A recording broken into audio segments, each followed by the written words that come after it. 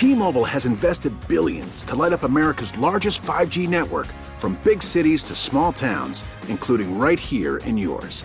And great coverage is just the beginning. Right now, families and small businesses can save up to 20% versus AT&T and Verizon when they switch. Visit your local T-Mobile store today.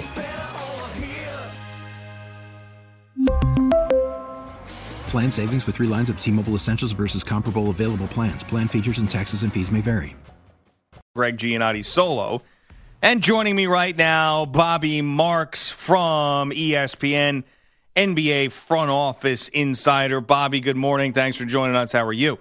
I'm good. Good morning. How are you? I'm doing well, and I'm interested in the Thunder because now on a little bit of a win streak. This has been a big story this year, how they haven't meshed. In your opinion, why are they winning games right now as opposed to the slow start that they got on? Well, I think they've kind of identified some of their roles here. You know, they've kind of their shot selection is a lot better. You've seen certainly towards the end of games, probably not really last night against Toronto, but at least that Houston game where, you know, the three-pointers that were usually going up, or they're now settling for twos there. I think Carmelo's role has been more identified, more of as a third option, not as a number one. And I mean, in the way Steven Adams has played, I think he's more of the kind of that unsung hero here. And I think you're going to see this Thunder team probably go on a little bit of a roll right now. They've got Milwaukee coming up. They've got both Los Angeles teams going up. So this win streak, which I think is at 6, could certainly go to 11. And they can maybe, you know, get into that, you know, 4. I think they're 5 right now, maybe into that 4 range right now. So that's why I always said that, you know, it's such a long year, 82 games, that let's see where teams are around Christmas time, January 1, before we start to, you know, kind of bury teams or kind of, you know, put teams on a pedestal here. And the Thunder have certainly found their groove here. Certainly got a lot more work to do. I don't think the goal was just to be a 4 or 5 seed, you know, when the season ends. Of all the roster construction that you saw in the offseason, whether it was with Minnesota, Oklahoma City, Golden State, well, they didn't do much, Houston, what the Cavaliers did in the trade with the Celtics, which one of those at first blush did you believe was going to work the best? Well, I thought Oklahoma City would, just based on talent alone, and that certainly has taken, you know, a long time to kind of, you know, come to fruition here. I mean, I like what Houston was able to do with, you know, especially with Chris Paul. I think the under the radar signings with Tucker, Bamute, when you add them to Gordon, Harden, Capella, I think those are kind of the missing players that, you know, they could have used maybe in the playoffs last year. Now they got to get healthy, though. That's the big key as far as with Capella and Chris Paul. But it's so hard to build a team, you know, free agency or the draft, even through trades, and then expect to kind of hit the ground running, you know, when training camp starts and the season starts. I think that's why Boston had been such a good story, even though they've you know, struggled a little bit of late, where they added 10 of 14 new players and got off to that great start there. I know Houston has been great, even though they lost 3 in a row, but for the most part, Houston has been great early on. But I cannot get the image of that James Harden Game 6 against the San Antonio Spurs out of my head. I can't do it. So it's one of these deals where, and of course Chris Paul has had his struggles, whether it's his fault or not. That's a discussion for another day in the postseason. But, you know, no matter what they do in this regular season, I feel like I don't want to fall for it. Is it fair to judge this Rockets team based on what those guys have done in the postseason in the past? No, I think you're right on. I think even watching them against Oklahoma City and against the game against the Clippers on Friday night, that image of that, you know, that I guess it was a Game 6 against San Antonio. I started thinking about that, and you know, they certainly are a different team when Paul and Capella is on the court, but you know, there's still a lot of, you know, question marks for Chris Paul when we get to the playoffs. So that's going to be interesting to follow there. But yeah, they haven't.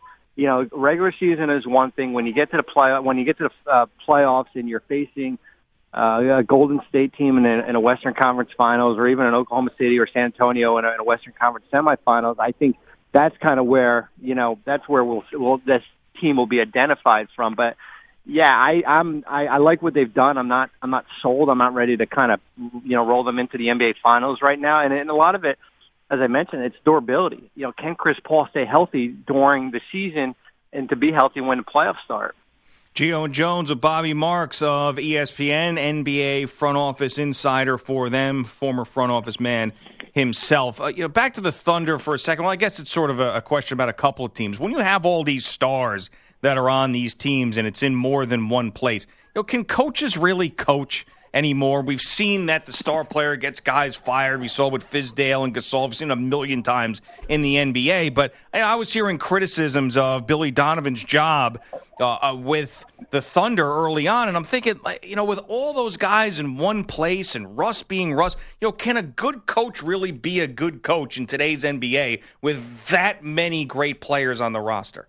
Well, and you remember we shortened the preseason too, so we go 3 weeks of the preseason here, and you're limited what you can do with them in the off season and during in September and even in July and August. So yeah, I mean you're trying to mix and match rosters together. Certainly teams that have turned over, and I think what Billy has been able to do, and I never thought his job was in jeopardy just based on Sam Presti's track record of how he gives coaches some rope here. You saw he had some longevity with Scott Brooks here, and now Billy's in, I think, his fourth year. And, I think that's the beauty of it all is I think if you have some patience here, and I don't think Memphis did, that things usually work itself out. I think you see that in Chicago. Look what Fred Hoiberg's been able to do with that roster. Those guys it's a college level roster of players, on rookie contracts with a guy who coached a long time at Iowa State there. So, I think if you have the right players there and with the right personality from a coach, I think good things can happen. But I think a lot of it all has to do is just have some patience. Something I wanted to ask you that has been driving me nuts for years, and I understand why teams are going to be better at home, the obvious reasons. But the disparity for certain teams, like the Knicks, for example, 15-6 at home, 2-11 on the road. The Thunder, we were just talking about them, 14-4 at home, 6-11 on the road. San Antonio, 16-2 at home, 8-9 on the road. Denver, 12-3 at home, 7-13 on the road. So we talk about analytics and metrics in the NBA, and there's obvious reasons why a team's going to have a better home record. But why, in your opinion, is the disparity so great with so many teams in the NBA? I think it's mental toughness. I think a lot of it has to do with that. I think the ability to have a closer down the stretch, to put a ball in the ball in an alpha male's hands there to be able to close the game. I mean, I was fortunate to have Jason Kidd for a long time, and his mental toughness at the end of these games kind of willed, and that separated him. Certainly when we were a good road team in those teams in New Jersey here, and I think that's what, when you get to the last 2 minutes of games here, I think that's where you see certainly these young teams struggle. You see New York, certainly struggle. Big difference from being at home and then, compared to being on the road. Yeah, and last night, the greatest example of that, I mean, they don't score a bucket in the last several minutes. Enes Kanter's taking threes to tie the game. They're turning the ball over like they're supposed to be doing that. And the Bulls come back and win. They had a 15-point lead at one point in that game, and the Bulls didn't have a lead until like 36 seconds to go in a game. So how do you fix that? I mean, you would think, you think Kanter, alpha male, you think that Porzingis is doing that. You got Jared Jack, who's been there in the NBA for a long time. There's guys that are there. I mean, how do you fix that if you're a coach? Well, I don't know if you do. I think you've got to, I think for New York, I think a lot of it is more about development. Maybe they spoiled us a little bit early with their record right now. I think for them to figure out if Frank Ntilikina is their point guard of the future, I think you need to put him in spots like that. You almost throw him into the deep end and see if he can swim here. So it's going to be growing pains. Not every team has an A-level point guard, and with the Jared Jack combination, Ntilikina, Ron Baker, you're going to have moments like that. Gio and Jones with Bobby Marks across the country on CBS Sports Radio. I know trade deadline stuff is still not in the forefront, but do you believe that there are rumblings with big names that you think will end up being moved at the trade deadline, or is it still too early to get a feel of what teams are going to want to do because of where they are in the standings right now? I think it's still early. I think, the Clippers are a team to watch, but they've played better lately. I think they're 3 games out of 8. So what happens with DeAndre Jordan and Lou Williams? Those are the 2 names. I think we can probably, for now, at least put the Paul George rumors to bed until what that Thunder team is right around, Feb 8. I think teams like Atlanta, maybe Sellers, you have to look at some of those rebuilding teams, Bellinelli, Ilyasova, those are kind of your two names. But the trade deadline is moved up 2 weeks earlier from Feb 22nd to the 8th. We're right about, a couple days away from January 1st. So I think you'll start to see things pick up right now. I don't see any monster moves, like maybe we've seen in the past, or at least rumored, but I think DeAndre is probably your big name that you're going to have to watch out for. Do you like the idea of the trade deadline being moved up a couple weeks? I do, because it gives you some separation from the March 1 waiver buyout deadline, where you can add players to your postseason roster here. I think it forces teams' hands a little bit earlier. You do it before the All-Star break here. Teams usually wait until the last minute to be able to do a deal. So now now once we get past Jan 1, things are going to get a little bit more busier. If you were part of the Cavaliers organization, what would be the thing you'd be most excited about in adding Isaiah Thomas when he's healthy enough to play on a consistent basis, and what would be your biggest concern about it? Well, I think just integrating him there, but it's not like he's going to have to take a job away from somebody. You've got, you've got Calderon. Rose isn't even back yet. So I think that's kind of where it is. Just basically integrating him back into your roster, and I think managing his minutes. So when you get to April, that he is in one piece here. Are you going through security at the airport right now? I am actually on a plane. I was going to say, so you're like putting your stuff away and sitting down and people are staring at you? So is everybody looking at you like you're crazy? They are, yes. I figured you guys have been really good to me in the last 2.5 years, and you're on your second to last show, that I at least had to come on and pay some homage to you. Well, we appreciate that, Bobby, and I will let you go so you can be a normal passenger right now. We appreciate the time as always. Best of luck. I'll talk to you when you get up to New York. Thanks. All right, thanks, Bobby. That's Bobby Marks of ESPN. That is a great job. Like, normally I would get annoyed that all that noise in the background, but then you got to think of it from his perspective. Exactly what he said. He wouldn't do this interview for just anybody. He was on a plane doing it for us. Speaking of planes, anybody follow that story with John Legend and Chrissy Teigen? What happened there? So it was a couple days ago, and they were going on a vacation to Japan. And they're on the flight. First class, of course. 4 hours in, the plane turns around. 4 hours into the flight, L.A. to Japan, over the Pacific. Plane turns around, they go back to L.A. You would think mechanical issue? Probably. Pilot sick passenger? No. What happened was that a passenger on that flight somehow got on that flight when he wasn't supposed to be on that flight. It was two brothers. One had a ticket and a boarding pass on United. I believe it was United. The other was this Nippon Airlines. I don't know what it was. ANA, I think, maybe. Which was the flight that Teigen and John Legend were on.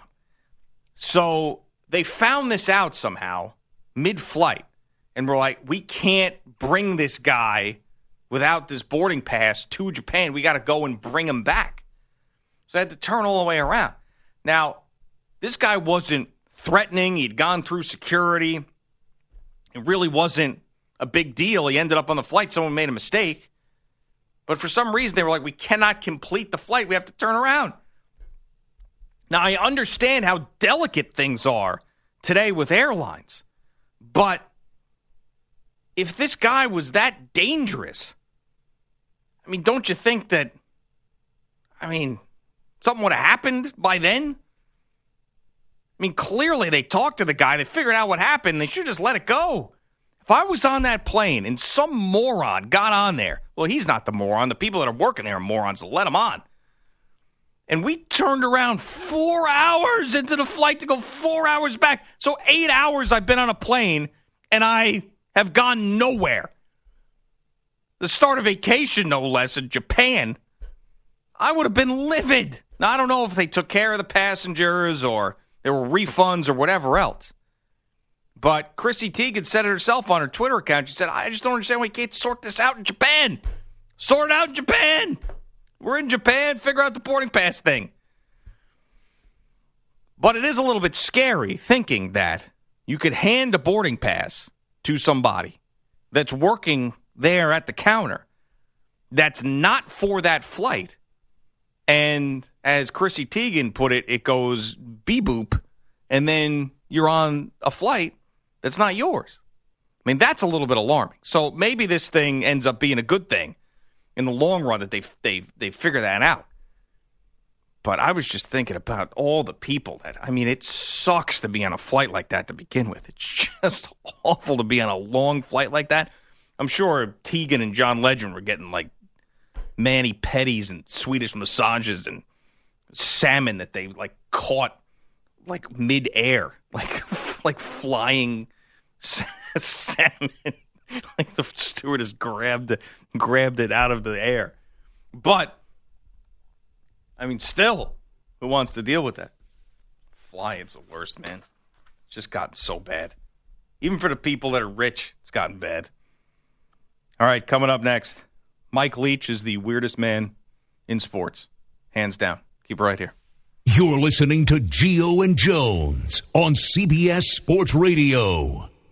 Seth Cantor is back. He's ready for an update. You like salt?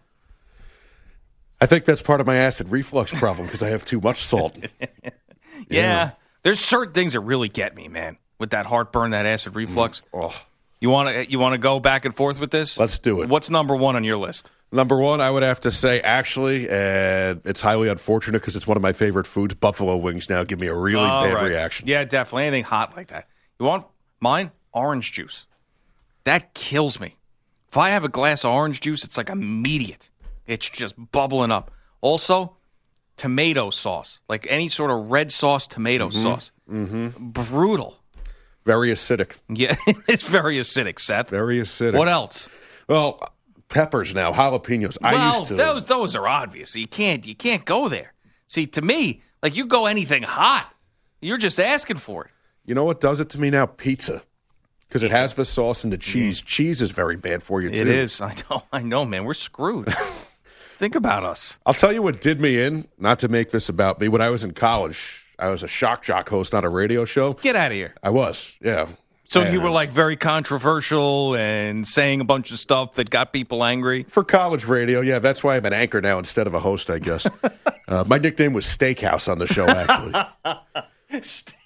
So you were just Steakhouse. You weren't Steakhouse Seth or Cantor's Steakhouse, or you were just Steakhouse. I started out with this lousy name, Seth Brooks. Yeah. And the radio people had none of it. They said, you're as big as a house and you like to eat, so we're calling you Steakhouse. Oh, so someone gave it to you. Someone gave it to me. All right, okay. My roommates called me Beef because Steakhouse was too long.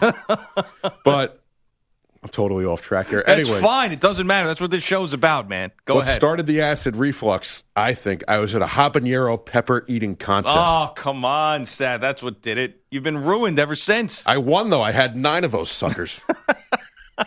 So basically burned a hole in your esophagus to the point now where you can't recover. I spent my Friday night with a gallon of milk. Some of my friends were out spending their night with beers and girls. I was spending my night with a gallon of milk. See, that's another thing that'll do me in. Are you lactose intolerant? You tolerant with lactose or not? I'm probably going in that direction, too. We got a lot in common, man. I tell you. Steakhouse, huh? So did you enjoy doing it? You don't strike me as a guy that would be a shock jock radio host. It didn't go very well. It didn't go well. So it wasn't you. You were forcing it a little bit, right? I was forcing it. Yeah, that gig ended after college. That was it. Okay. Resume tapes didn't go very far there. All right. So it was uncomfortable for you trying to be that guy, is basically what you're saying. Wasn't natural. Now, behind the scenes, I'd like to think I have a little more personality, but you put a microphone in front of me, it's a little tougher. So, like, how would you open? You'd open the show like, I'm Steakhouse and screw you. Like, is that what you would do? Here's the beef. Here's the beef. Would you do all meat-related segments? Oh, yeah, absolutely. Like today's tender filet mignon comes from this story. One segment steak, the next segment turkey, the next one hamburgers. The Porterhouse for 2. There's a lot of sponsorship opportunities there. Yeah, you could do a whole show on different kinds of steak, like T-bones or porterhouses or sirloins. You could. Maybe that's why it didn't work. It sounds like my type of show. I would listen to that. I mean, so do people still, has that steakhouse thing followed you around to this point in your career? Yeah, with my Ithaca College friends, people still do that. You went to Ithaca College? Still paying for it, too. Oh, see, Great school. I went there for a couple of years. I was there, and I was miserable up there. And I transferred back to Long Island. So I was a music education major up there at Ithaca. So it was 2001. So like the 1-2 school year and the 2-3 school year. Like those are the 2 years I spent up there. How you're probably younger than me, right? I think we're around the same age. Yeah, I was up there. I couldn't stand it up there, man. It was just, and if I was in the communications side of things, I would have liked it more probably. But being in the music side of things, there was just absolutely no diversity up there. And I came from a very diverse high school, and it was just weird to me. And the weather, it's just all, like people who are listening that are in Erie or people that are listening that know what lake effect snow is and stuff, like you get it. Most people don't get it. Like it's just so unbelievably depressing, like way worse than New York City cold weather. Sun disappears in November, doesn't come back out until May. So basically, yes. And I remember I used to go and watch the Minnesota Vikings in town. There was a bar, I forget the name of it, that had the Sunday ticket. I would go there. Bench warmers? Yes, bench warmers. And then I'd fight with like the Ithaca townies. Do you know those townies? They'd sit there. They'd have the white guys with dreadlocks playing hacky sack in the little square, the common square, whatever that was. Oh, they hate the college kids. Yes. Hate them. They hate the college kids. So I'd walk there with my purple pants on and my Vikings jersey, and then they'd all be making fun. And, of course, at that age, I've got no discretion whatsoever. So I'm yelling back at them. I'm being all disrespectful. Look at you dirty bastards. And I'm just going back and forth. I know steakhouse. That's what I know. But no, I would just, I would lose my mind on these people. That was another thing I didn't like. Did you ever go over to the Cornell campus? I did, all the time. I was actually, because Ithaca had no frats. Now I'm really digging deep. Right. One of my best friends from high school is actually part of the DKE frat, Delta Kappa Epsilon. I was an honorary member there. Okay. And it was really the best of both worlds because I could go whenever I wanted, but I didn't have to get into any of those hazing routines. Well, that's right. You don't need any of that stuff. That's perfect. But I worked at the Louis Lunch Truck. Were you familiar with that? There was 2 food trucks there. Were very popular. Mm-hmm. The Hot Truck and the Louis Lunch Truck. Yeah. And I worked in that Louis Lunch Truck. I said I used to go there. That was my job in college. Make a sandwich. I probably gave you a sandwich at some point in our life. You might have. Yeah. When were you there? What years? 99 to 03. So I probably, you know what? I made a sandwich for you, Seth. Steakhouse. Maybe it was a cheesesteak. Who knows? We were brought together for a reason today. Yeah, I know. Seriously. You liked it up there, though? I did, yeah. Honestly, I mean, I know I'm knocking my alma mater, but at the same time, it was a great time. I had a good 4 years there. Yeah, I did not. But it shaped me today. I think that if I had had a better college experience, I would not be where I am today doing the stuff I want to do. I'm serious about it. Because if I had loved Ithaca and I'd be somewhere, some high school on Long Island, teaching kids the violin that want no part of it. That's what my life would have been. Yeah. So I needed to hate Ithaca for me to do the things I wanted to do. Lonely ride up there, too, huh? Oh, my God. 17 to 81. Oh, 17. To 96B to 86C or whatever. The cops are all over 17. And there was a time I drove up there, pure whiteout. I'm talking pure whiteout. I couldn't see a damn thing. I had to use the rumble strips on each side of the road to figure out if I was even going on the road. And I just went. I didn't stop. People were stopping. I just went. What a miserable time in my life. All right, Seth. Thanks for all that. And give us an update now, will you? Well, Ithaca is in the Finger Lakes. And speaking of lakes, Hugh Jackson said he would jump into Lake Erie if the Browns went water 15 or worse. Time for Jackson to pay the piper. Hopefully I can get a lot of people to come out. It'd be something that we're going to make special. I don't like it, don't like to do it for the reason why I'm having to do it, but I have to do on my word. And I just think that's what you do, and so I do get that. I made a statement. I got to back it up. So that's the type of person I am, so that's what we have to do. Good for him, huh? You want to see that. I mean, if you're a Browns fan, you hate the fact that you're going to go 0-16, 1-15, whatever. I mean, they're going to end up losing to the Steelers, but you love to see a coach actually like that's. I got respect for him for jumping in that lake when he does it. He's not a welcher, you could say that, right? Without a doubt. Giants Eli Apple out for the season finale against the Skins, suspended for conduct detrimental to the team after Landon Collins called him a cancer. The day before, Giants locker room has been a rough place this year. Ben Roethlisberger and James Harrison, teammates for a number of years. Even with the veteran linebacker in Patriots threads, Big Ben has no ill will towards Harrison. You know what? James has to do what James has to do. I didn't. It's not like he called and asked me if he should or not. James was out there as a free agent. He's going to do what he needs to do, what's best for his family. And like I said, I wish him the best. I've had a lot of good years with him. Jay Cutler on the fence about 2018, prefers to be a starter, although Ryan Tannehill expected to have that gig with the Dolphins. College football, Purdue edges Arizona 38-35. Foster Farms Bowl. Longhorns take the Texas Bowl, beating Mizzou 33-16. Pinstripe goes to Iowa 27-20 over BC. FSU blows out Southern Miss 42-13 at the Independence.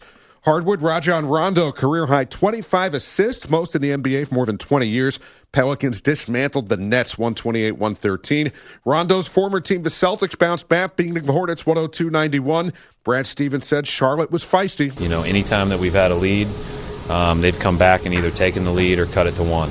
And so that there's a run that's going to happen. You hope to manage it better than we did, but that's the NBA. Warriors took care of the Jazz 126-101, 21 for Kevin Durant. Cavs have lost back-to-back games, dropped by the Kings 109-95. Thunder surging 6 straight wins, beating up the Raptors 124-107. 2 straight losses for Toronto. Timberwolves 5 in a row, edging the Nuggets 128-125. College hoops, top-ranked Villanova 14-0, easily over DePaul 103-85. NHL back on the ice. Caps fell to the Rangers in a shootout 1-0. I'm Seth Cantor. Greg? So the last year I was at Ithaca, I lived in those Ithaca garden apartments. You familiar with those things? Very familiar. So my roommate started selling weed out of my apartment without even telling me or asking me. Just started doing it. I'm thinking, at least run this by me.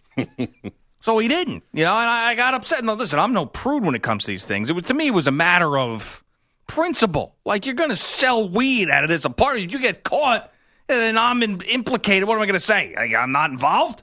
So I ended up, moving out the last month to a different apartment. It was a big, traumatic day. This guy got in a big fight with him. Just terrible. I mean, people be showing up at the apartment all hours, and then I finally figured it out. Yeah, it's just disgusting. Get some of those townies strolling in, too, probably. Oh, my goodness. I was angrier, man, then than I ever was in my life. Sounds like I brought up a rough chapter in your life here. I thought about mugging somebody. I did. I was so angry. I said, you know what? I want to go mug somebody just to see what it feels like. I never did it, but I considered it. You might have been the first person in Ithaca to ever do that. I don't think it's happened. Well, that was the thing. I was like, you know what? I could be a criminal up here. That's what I thought about. I mean, I was so angry. I was thinking about being a real legit criminal. Just beating people up, stealing their stuff, because I was so angry. Now, I didn't go through with any of it, but these are the thoughts that I had. I've never had thoughts like that ever any other point in my life. I'd like to be a criminal, but there, somehow I did. Suppose Gloomy Skies vet did it to you. It's without a doubt. Seasonal depression there, Seth. All right, man. Thank you. Anytime. We'll see you. We'll see you in an hour. Quickly here, because we got A.J. Hawk coming up in a few minutes. But Mike Leach at the Holiday Bowl press conference, blowing on his cup of coffee to cool it down, is a piece of video that you have to watch. And you can learn so much from this video. There's a book that people are suggesting to me that I've heard about, that I actually just downloaded the audio book and I'll listen to it. It's called The Subtle Art of Not Giving a Blank. Basically meaning, don't worry about stupid stuff. Don't sweat the small stuff. Be confident in yourself, all stuff like that. So people talk about how this book is a great book. I'm thinking I don't need to read the book. I just need to watch Mike Leach do this. Because this is the more than just subtle. This is the in-your-face version of not giving a blank. Because he doesn't care how he looks. He doesn't care how it comes across. He's just going to cool down that coffee at that moment because he wants cooler coffee. That's it. That's what he wants. He's not interested in your opinion. If you haven't seen this video, we'll tweet it out at G. Owen Jones on Twitter, G.I. Owen Jones, while it still exists for a couple of days. Go check it out. But watch this and learn from this man. People are laughing at him and stuff, saying, this is weird. I'm fascinated by the fact that he does not care he's on television, and he doesn't care how it looks.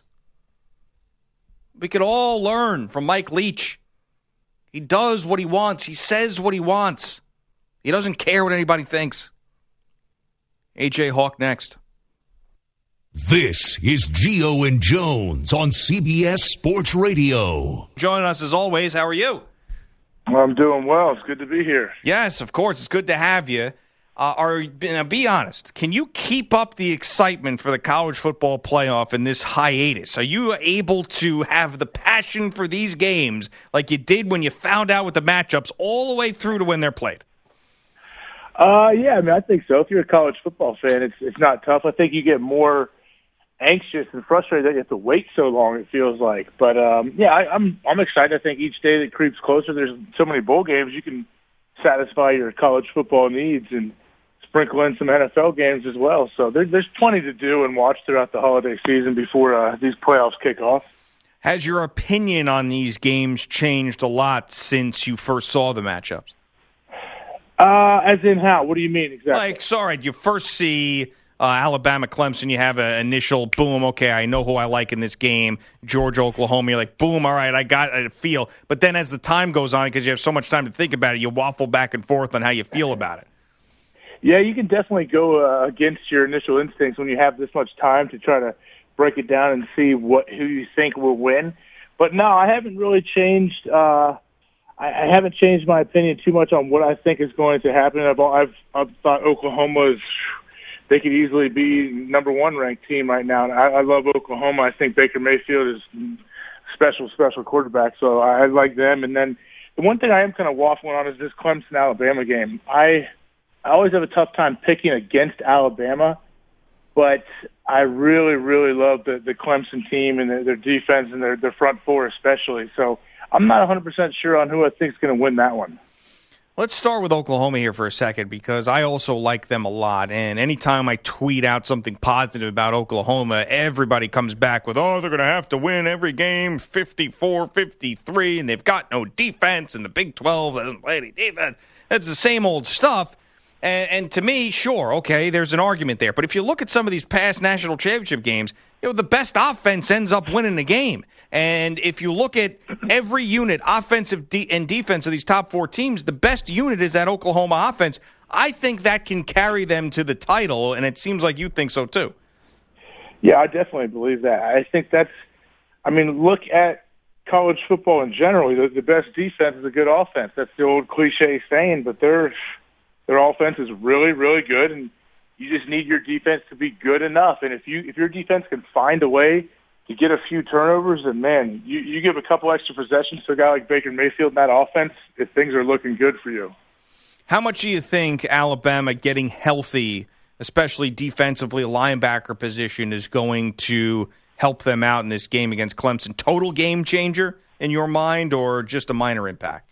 I think it's more than a minor impact. I don't know if it's a total game changer, but yeah, it's going to have a big impact, I think. Now that they're finally healthy, the defense has all their guys back, basically. And I think Nick Saban would not tip you off to it of how big of an impact that will have for this team, but I think it's going to be huge. And that's one of the few things I think that could – the next piece of the puzzle for this Alabama team that could help them find a way to beat Clemson. Gio and Jones with A.J. Hawk across the country on CBS Sports Radio. Last year this time we were talking so much about big running backs skipping their bowl games to stay healthy for the NFL draft, and Leonard Fournette and Christian McCaffrey. You haven't seen as much of that this year. You see Bryce Love playing. You're going to see Saquon Barkley play. Do you think that is the right decision for players to play in these meaningless games that could end up affecting their draft status? It's such an individual decision, I believe, for depending on who the player is, when he's projected to get drafted.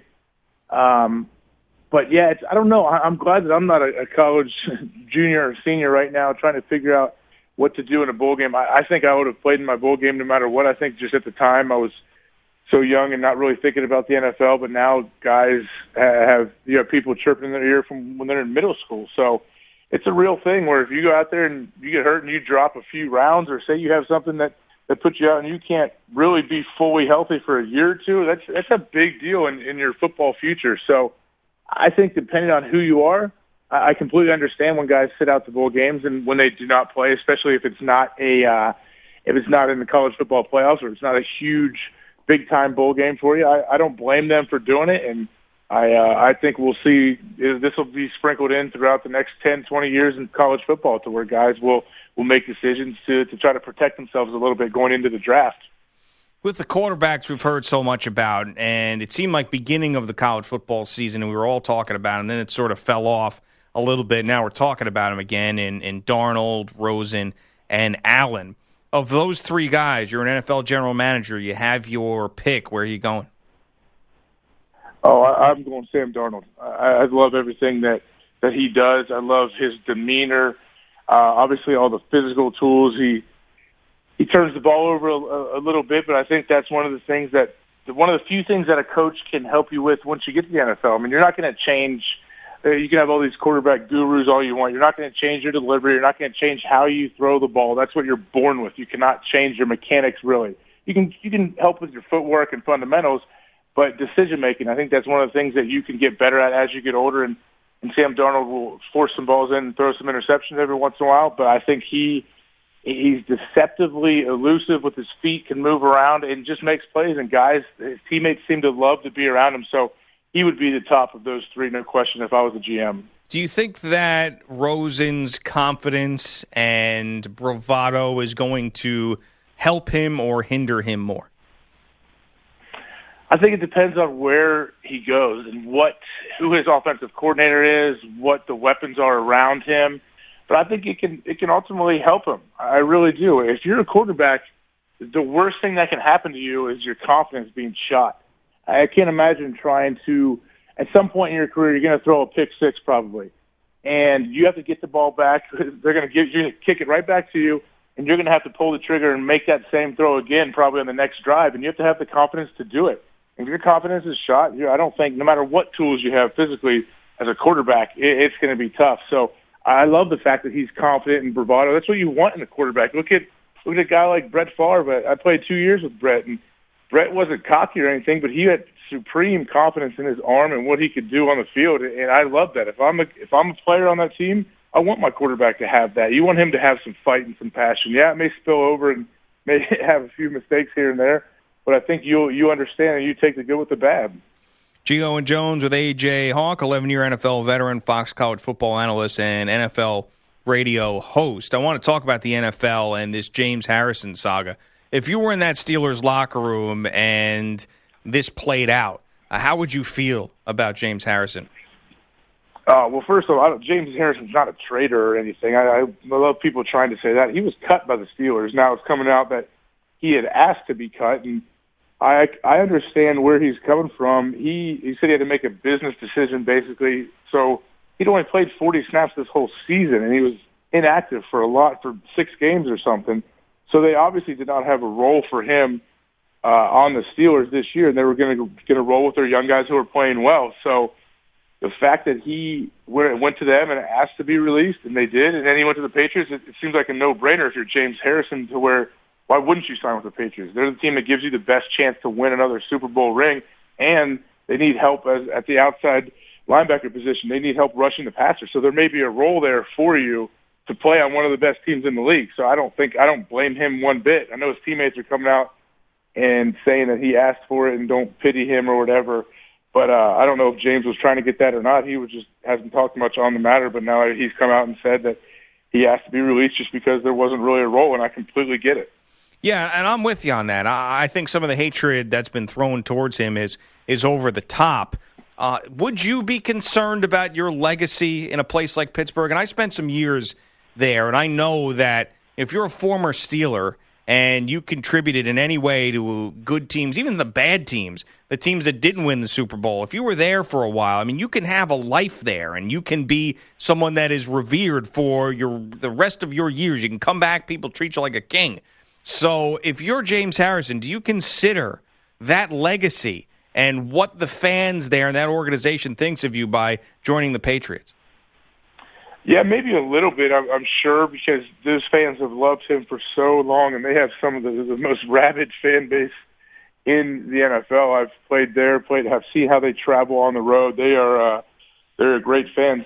Maybe a little bit, but I think time heals everything. I mean, going back to Brett Favre, I was there when Brett wanted to come back, and we'd already moved on to Aaron Rodgers. Then Brett goes to our rival, the Minnesota Vikings, and Brett was just an outcast in Wisconsin, and now everything's all good. Time heals everything. So I think eventually people will settle down from it. There'll always be some diehard Pittsburgh people that will never, ever forgive him. But, hey, that's why the NFL is a great league. That's why fans are so fun, because they care so much about their team. But I think, for the most part, the majority of people understand what he did, and they understand wanting to get a Super Bowl ring. So, yeah, he got released, and he went to a team that gives him a chance not only to have a big role, but to win a ring.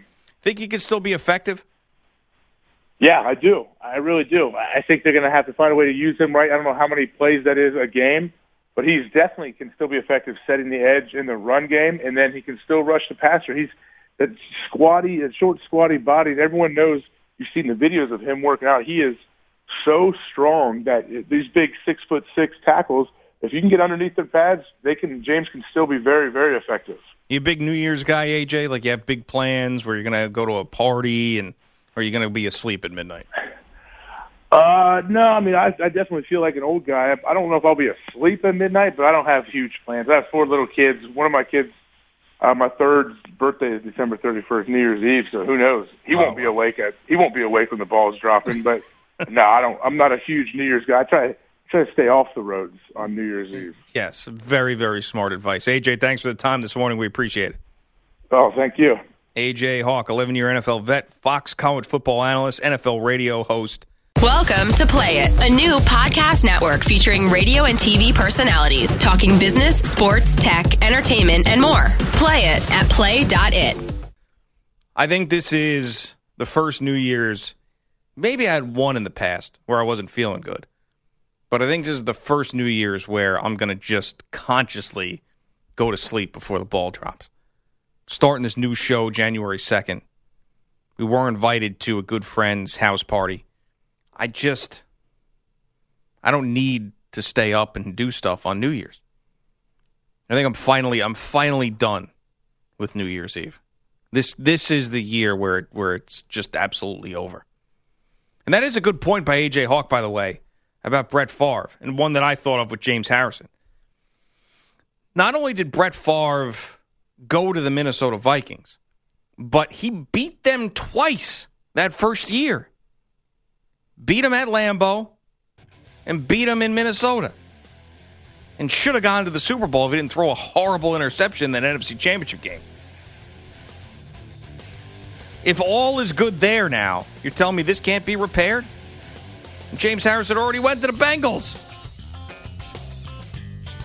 Coming up next, an assistant coach at Florida State could be the biggest hire all year. Gio and Jones, CBS Sports Radio. T-Mobile has invested billions to light up America's largest 5G network, from big cities to small towns, including right here in yours. And great coverage is just the beginning. Right now, families and small businesses can save up to 20% versus AT&T and Verizon when they switch. Visit your local T-Mobile store today.